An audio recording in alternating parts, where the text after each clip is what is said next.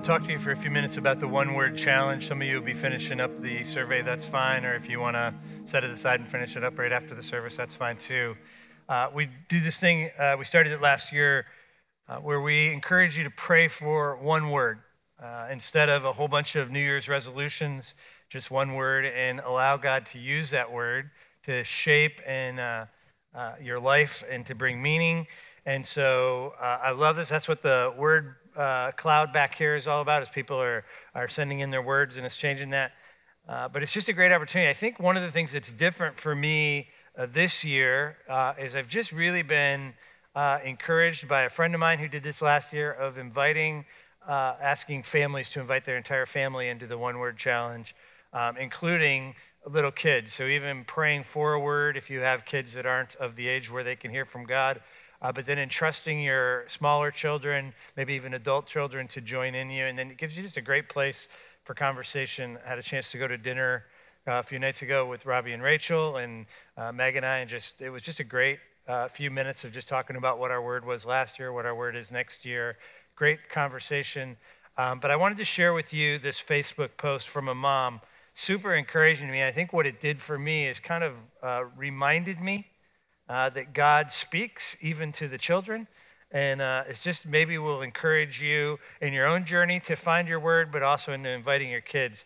So this was her Facebook post. It says, Rowan, who by the way is 5 years old, insisted on sitting in church with me last Sunday instead of children's church, despite my encouragement otherwise. He struggled to sit still and be quiet the entire time, which of course I found distracting. However, we made it through it. The pastor, I guess that would be me, talked about finding a word from God that God wants you to focus on this year.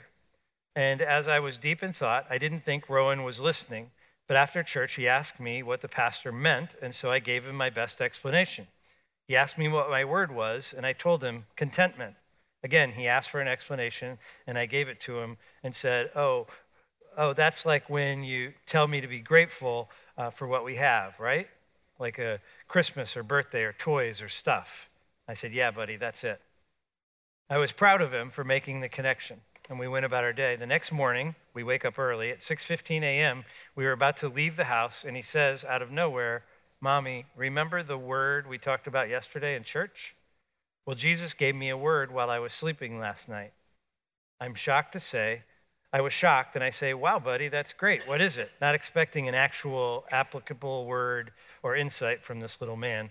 And he says, well, Mommy, sometimes we're stressed and tired, and Jesus told me that peace is my word. I said, well, what does that peace mean, buddy? And he says, well, like I said, we're tired and we're stressed, and sometimes we yell and worry, so peace would make it better. I was shocked and taken aback by the little boy had already listened, feeling, and being in tune, being sensitive and so aware. I don't think I've ever been more proud of him and more blessed. Isn't that powerful? It's a 5-year-old. It's very cool. Yeah, you can clap for that. But I just want to remind you to invite your family into it, invite your kids into it. I just think it's a wonderful conversation starter, and I just think God is going to use it year after year as we listen for our word, and that word becomes part of our DNA. I just think it's a powerful, powerful discipline. Very cool. All right, so this week we're launching a new series. The series is called Rooted, Pushing Through the Clutter. And this series really comes out of one of my favorite verses in Scripture. This is one of my life verses, a verse that I go back to regularly. It comes in Jeremiah 17. So if you want to grab your Bibles and turn to Jeremiah 17, Jeremiah is a little over halfway through your Bible in the Old Testament, Jeremiah 17. Jeremiah is a prophet, lived about 600 years BC. What I want you to know about him, because it helps when you read passages like this, is that Jeremiah's life was not easy. It wasn't easy by any stretch. He was persecuted by his own family, his family of origin. He was persecuted by his people from his hometown. At one point in his life, he was actually taken and thrown into a well, a cistern, and sunk in the mud and was left there to starve to death, only to be rescued in the nick of time. But I say all that just so that you can kind of get your mind around the fact that when he writes the words like the words we're about to read, it comes from a place of challenge. But in the midst of the challenge, he's able to write about God's love. He's able to write about God's mercy. He's able to write about God's desire to bless us. I think one of the reasons that I love this particular passage so much is that it paints this beautiful portrait. You can see what God is saying in this passage when you read it. It's just there's a visual that comes with it, and so as a visual person, it's just helped me to hang on to the passage. I also want you to recognize that there are quotation marks in this passage. So when it comes up on the screen or as you read it, and the person being quoted here is God. Thus says the Lord, quotation marks. This is what God says. So you're not reading Jeremiah's words, you're reading the words of God given to Jeremiah, okay? Jeremiah 17, verses 7 and 8.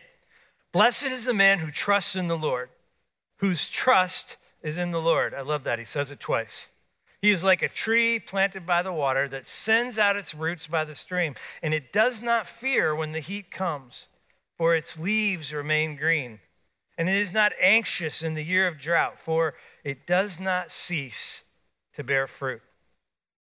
Lord, I just pray in these next few minutes that you would help us to hear what you want us to hear, that you would speak a truth into our hearts, that truth would actually be rooted, that it would just grow, and that it would just bear fruit 100-fold. I pray that as we begin this series, that you would just pull us in with excitement and anticipation of what you have for us over the next few weeks. In Jesus' name, amen. So I'm going to really just give you a taste of Jeremiah 17. We're going to use Jeremiah 17 all of the weeks of this series as a launching pad for what we want to learn. I'm only going to get through a little bit of it today, but I just want to encourage you, if you leave here thinking, well, what about the rest? You'll just have to come back in the weeks ahead to get the rest. But the passage starts with these words. It says, blessed is the man. The first thing I want you to know is this is not gender specific.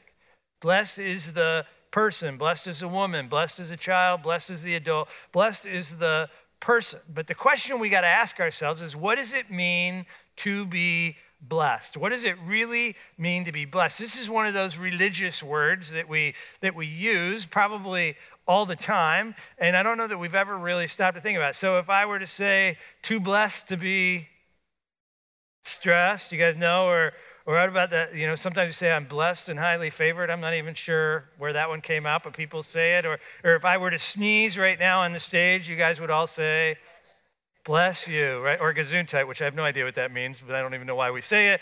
Probably means bless you in some foreign language, right? But anyway, we use the word blessed all the time. And you just go to a Facebook post, you can see, oh, I'm so blessed about this, I'm so blessed. And the question is, what does it really mean to be blessed? Right? What does it mean to be blessed? And the first thing I want you to hear is that it has nothing to do with having everything you want. Blessed does not mean that you have a life with all the stuff and without any difficulties.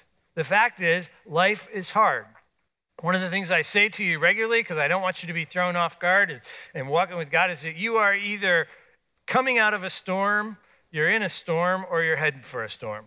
I'm not saying that to depress you. I'm just telling you that's the reality of life. It could be a diagnosis. It could be a problem at work. It could be all kinds of things that pull us into stormy waters. But none of us get to navigate this life without storms. What did Jesus say? He said, in this world, in this life, you're going to have some trouble. So if we know that, it helps us to navigate the fact that storms happen. But the truth is, you can be in the middle of your storm and still be blessed.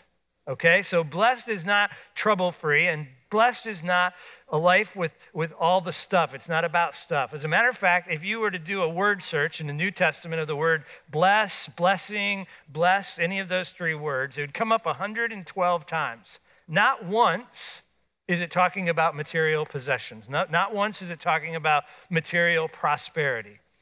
We see verses like, blessed are the poor in spirit. Blessed are those who mourn. Blessed, rather, are those who hear the word of God and keep it. Blessed is the man who remains steadfast under trial.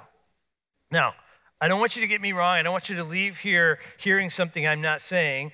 I am not saying that God cannot bless you with material stuff. He can, and he often does. But it's not what this passage is talking about. It's definitely not the extent of what it means to be blessed in the scriptures. And I would be irresponsible. I would be malpractice on my part as your pastor if I didn't remind you that sometimes your stuff isn't a blessing, it's a curse. Sometimes it's your stuff that keeps you from being dependent on God. Sometimes your stuff creates a false sense of security that allows you to navigate life without having any dependence on God. You see this over and over in the scriptures. As soon as God blesses people, as soon as people begin to get stuff, their stuff actually becomes the curse of their lives and pulls them away from what God wants. So the word blessed, what does it mean to be blessed? Literally means completely satisfied. And in the case of Scripture, when you see blessed, what it means is to be fully satisfied in God regardless of circumstances. To be blessed is to be fully satisfied in God regardless of circumstances. It's marked by this deep pleasure in God, a sense of God's nearness. In the midst of the trials and the difficulties, God seems near to you. It's also like doing something with a strong sense of God's presence and God's delight in you. Whenever I talk about this, I think of Eric Liddell. He's the guy from Chariots of Fire, right? He said, God made me fast, and when I run, I feel God's pleasure. So when you do something and you feel God's pleasure in your life, that's to be blessed because God is in it, right? It's that experience of God's love and experience God's affirmation, knowing not just mentally, but deep in your spirit that God knows you, that he loves you, that he's created you, you're fearfully and wonderfully made, and you're walking in his presence regularly. One of the keys in this whole conversation about blessed is the word affirmation.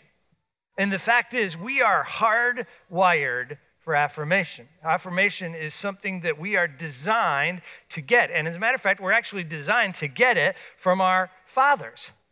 And so if you grew up in a household where you did not get fatherly affirmation, your father was non-existent, he wasn't around, your father was disengaged. You know, I had a father that was just silent. I never got affirming words in my life. It come from all different reasons, but if you never got affirmation from your father, a person who doesn't get that, usually it will come out in a way that they are searching for affirmation in all kinds of other places. Sometimes it turns into being workaholic. Sometimes it's in their playing sports and they got to achieve so that they can get affirmation. Sometimes it just creates anger and dissidence in somebody's spirit and they turn to other things to medicate. A lot of addictive tendencies come out of the father wound because the father never affirmed. And so I say all that to say we are hardwired for our father's affirmation. And to truly be blessed is to discover at the core of your being that your heavenly Father affirms you, that he delights in you,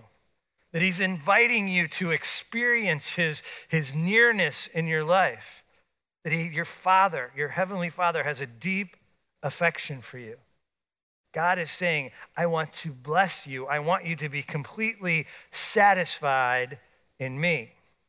So to be blessed is to be completely satisfied regardless of what life's throw at you.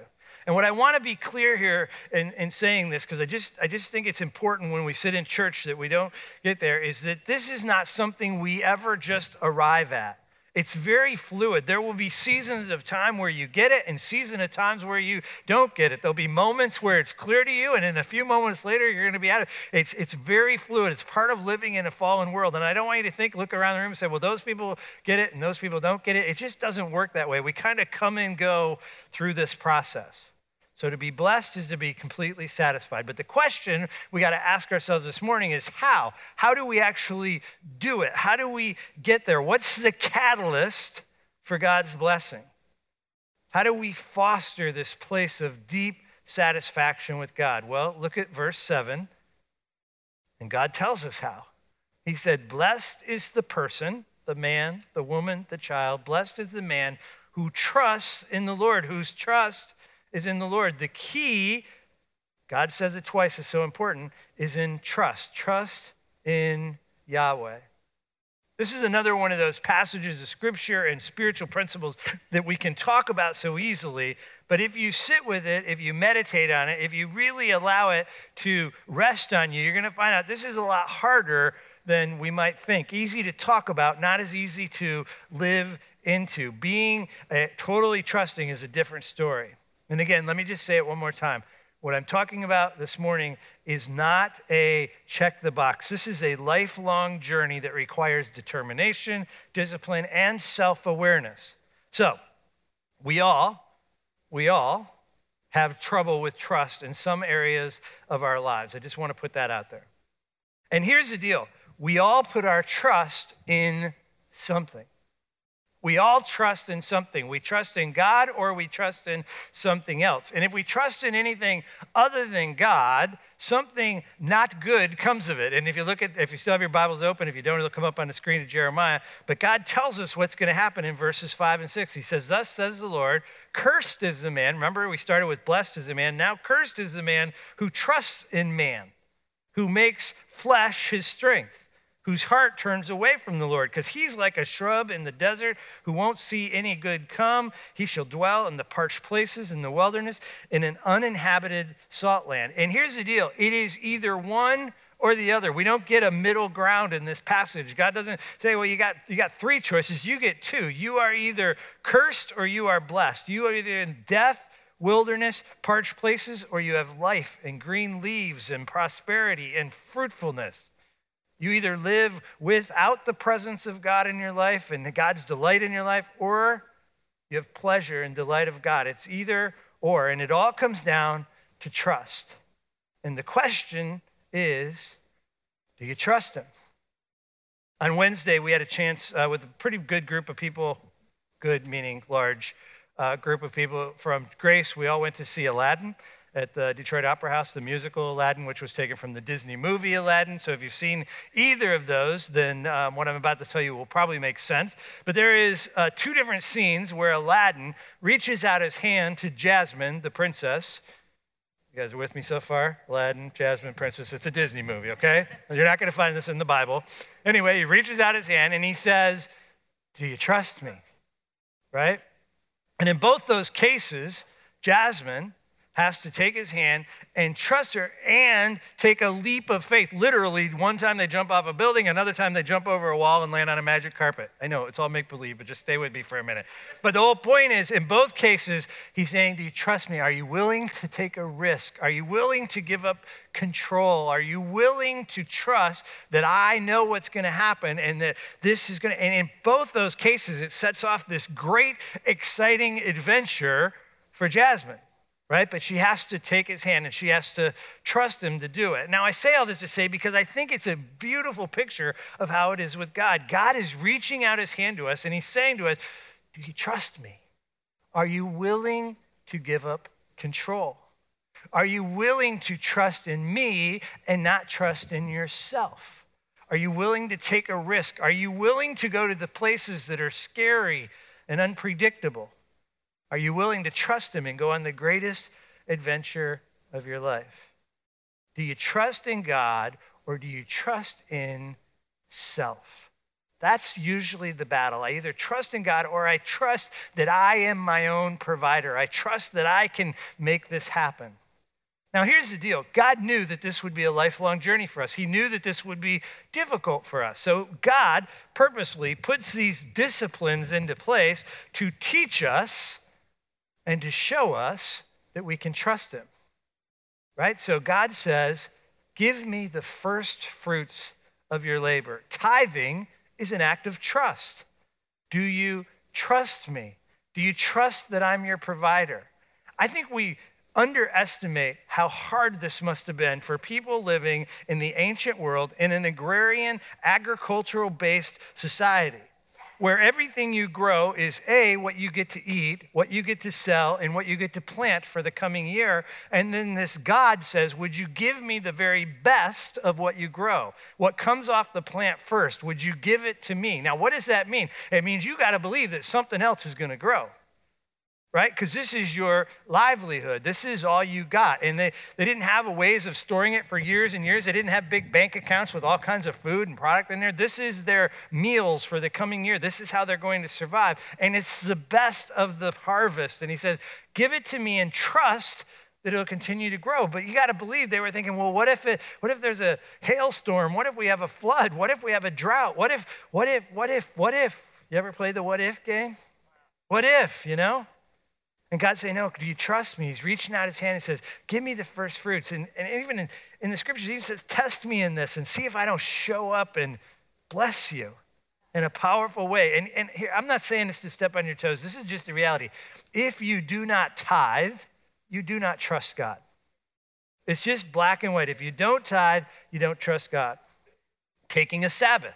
What was that all about? Why did God do that? Why did God tell the people to take one day off a week and to rest and to spend time with him? Because he wanted them to learn that they could trust him. So a Sabbath, just turn everything off and don't do business that day. You know, this is a hard one for me. This is, of all the things I'm talking about today, this is the hardest. It's so hard for me not to continue to work and continue to plug in and to pick up my emails and to do just a few things. It's all right, I'm not really working. I'm just doing a couple things. I've actually had some of you say to me, look, my competitors work 7 days a week. And I need to get an upper hand on them, and so I have to work 7 days a week. Look, who do you trust? Right? That's the question. Do you trust in yourself to be an outperformer of your competitors, or do you trust that God is involved in this? And if he says, look, I want you to take a day just to hang out with me. He's just reaching out his hand saying, would you just hang out with me for a day? Just make it a special day for us and put the work aside and trust that I'm going to show up. Sabbath is a way of learning to trust God. Taking quiet time, your devotions time. It's a way of trusting God. I talk to people all the time. They say, it's an amazing thing. If I carve out time in the morning, half hour, 45 minutes, hour, 15 minutes, whatever it is, if I carve out that time in the morning to be with God, the rest of my day always seems to be more productive. I get more done on those days. And in the days where I'm so busy that I don't have time, somehow I don't get as much done anyway. What is that all about? It's about God showing up and saying, you can trust me. I'm going to multiply your time. I'm going to show up. I'm going to make you more efficient in everything you do. And so he invites you. He reaches out his hand and he says, do you trust me? Do you trust me enough to hang out with me before you get the busyness of your day? Unforgiveness is a matter of trust. Do you trust God with the offenses that someone has brought in your life? Can you just give it to God and trust that he'll deal with it? Trust that person to God. Insecurities are a matter of trust. Did God make you fearfully and wonderfully made? Did God design you the way he did? You're second guessing God. You have insecurities. It's a matter of trust. All right, I just want to say it one more time. We all struggle in one area or another of our life with trust. Right? I find Sabbath a very difficult discipline. And can I tell you, that is a matter of trust. But God is gracious. God is not beating me over the head with a 2x4. He's just holding out his hand and saying, Doug, do you trust me? Is it your church or is it my church? Are you going to trust me with the church? Are you going to hang out with me? It's a beautiful invitation that God has for us. I say this all the time, but the movement of God in your life always starts with an invitation. It's an invitation that God is giving you that requires us to take his hand and step into the unknown, to give up control and go on the greatest adventure of our lives. I'm going to close the service by reading a piece written by a fiery Southern pastor by the name of S.M. Lockridge. But before I read that, I just want to challenge you right now, right where you're sitting, to just ask God this question. Where are you asking me to trust you? Where are you asking me to give up control? God, where are you asking me to take your hand and trust you? If your first response is, I don't need to pray that prayer, I got it figured out, I trust him, you're in a dangerous place. Because we all have unsurrendered areas of our lives. And God is inviting you to listen to him, to go on the great adventure. Don't beat yourself up. God is gracious. He's crazy about you. He's inviting you. He wants to show you. So ask him, where are you inviting me to take your hand and trust you?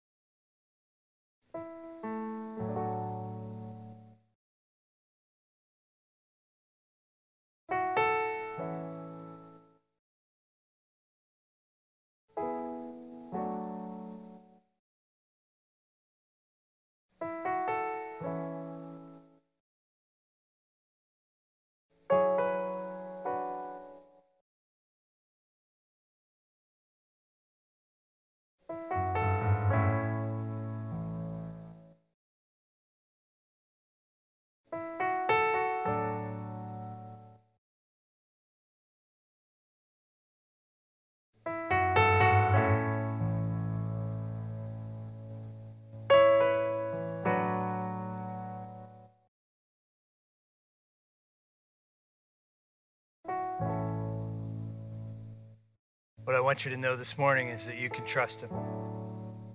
You can trust him by S.M. Lockridge. He is the one who made us. It is he who made us and not we ourselves. The heavens declare the glory of God, and the firmament shows his handiwork. No means of measurement can define his limitless love. And no far-seeing telescope can bring into visibility the coastline of his shoreless supply. I'm telling you today, you can trust him. No barrier can hinder him from pouring out his blessing. He is enduringly strong. He is entirely secure. He is internally steadfast. He is immortally graceful. He is imperially powerful. He is impartially merciful. He is the greatest phenomenon that has ever crossed the horizon of this world. He is God's Son, the sinner's Savior. He is the centerpiece of civilization. What I'm trying to tell you, church, is that you can trust him. He does not have to call for help. You cannot confuse him. He does not need you. He does not need me. He stands alone in solitude of himself. He's august. He's unique. He's unparalleled.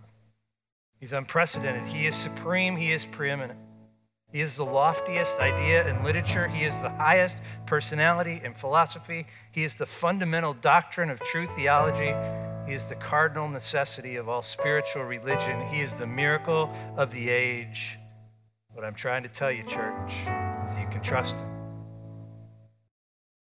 He can satisfy all your needs. He can do it simultaneously. He supplies strength to the weak.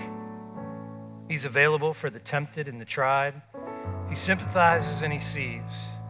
He guards and he guides. He heals the sick. He cleanses the leper. He forgives sinners. He discharges debtors. He delivers the captive. He defends the feeble. He blesses the young. He regards the aged. He rewards the diligent, and he beautifies the meek. What I'm trying to tell you, church, is that you can trust him. He is the key to knowledge, the wellspring of wisdom. He's the doorway of deliverance. He's the pathway of peace. He's the roadway of righteousness. He is the highway of holiness, and he is the gateway of glory. What I'm trying to tell you, church, is that you can trust him. He is the master of the mighty, the captain of the conquerors, the head of the heroes, the leader of the legislators, the overseers of the overcomers, the governor of the governors. He is the Prince of Peace. He's the King of Kings, and he's the Lord of Lords, and you can trust him. His office is manifold. His promise is sure. His life is matchless. His goodness is limitless. His mercy is everlasting. His love never changes. His word is enough. His grace is sufficient. His reign is righteous. His yoke is easy, and his burden is light. I wish I could describe him to you.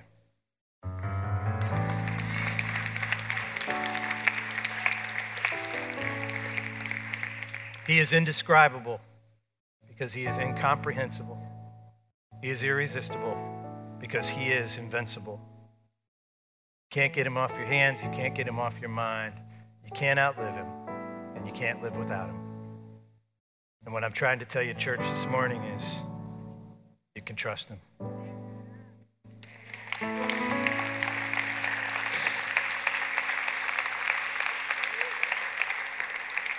Lord, I pray that you would reveal the areas of our lives where you are reaching out your hand with great excitement and joy and saying, do you trust me? Lord, would we go on the adventure with you? Would we give up our control to go on the adventure of a lifetime with a God who loves us beyond our wildest imagination?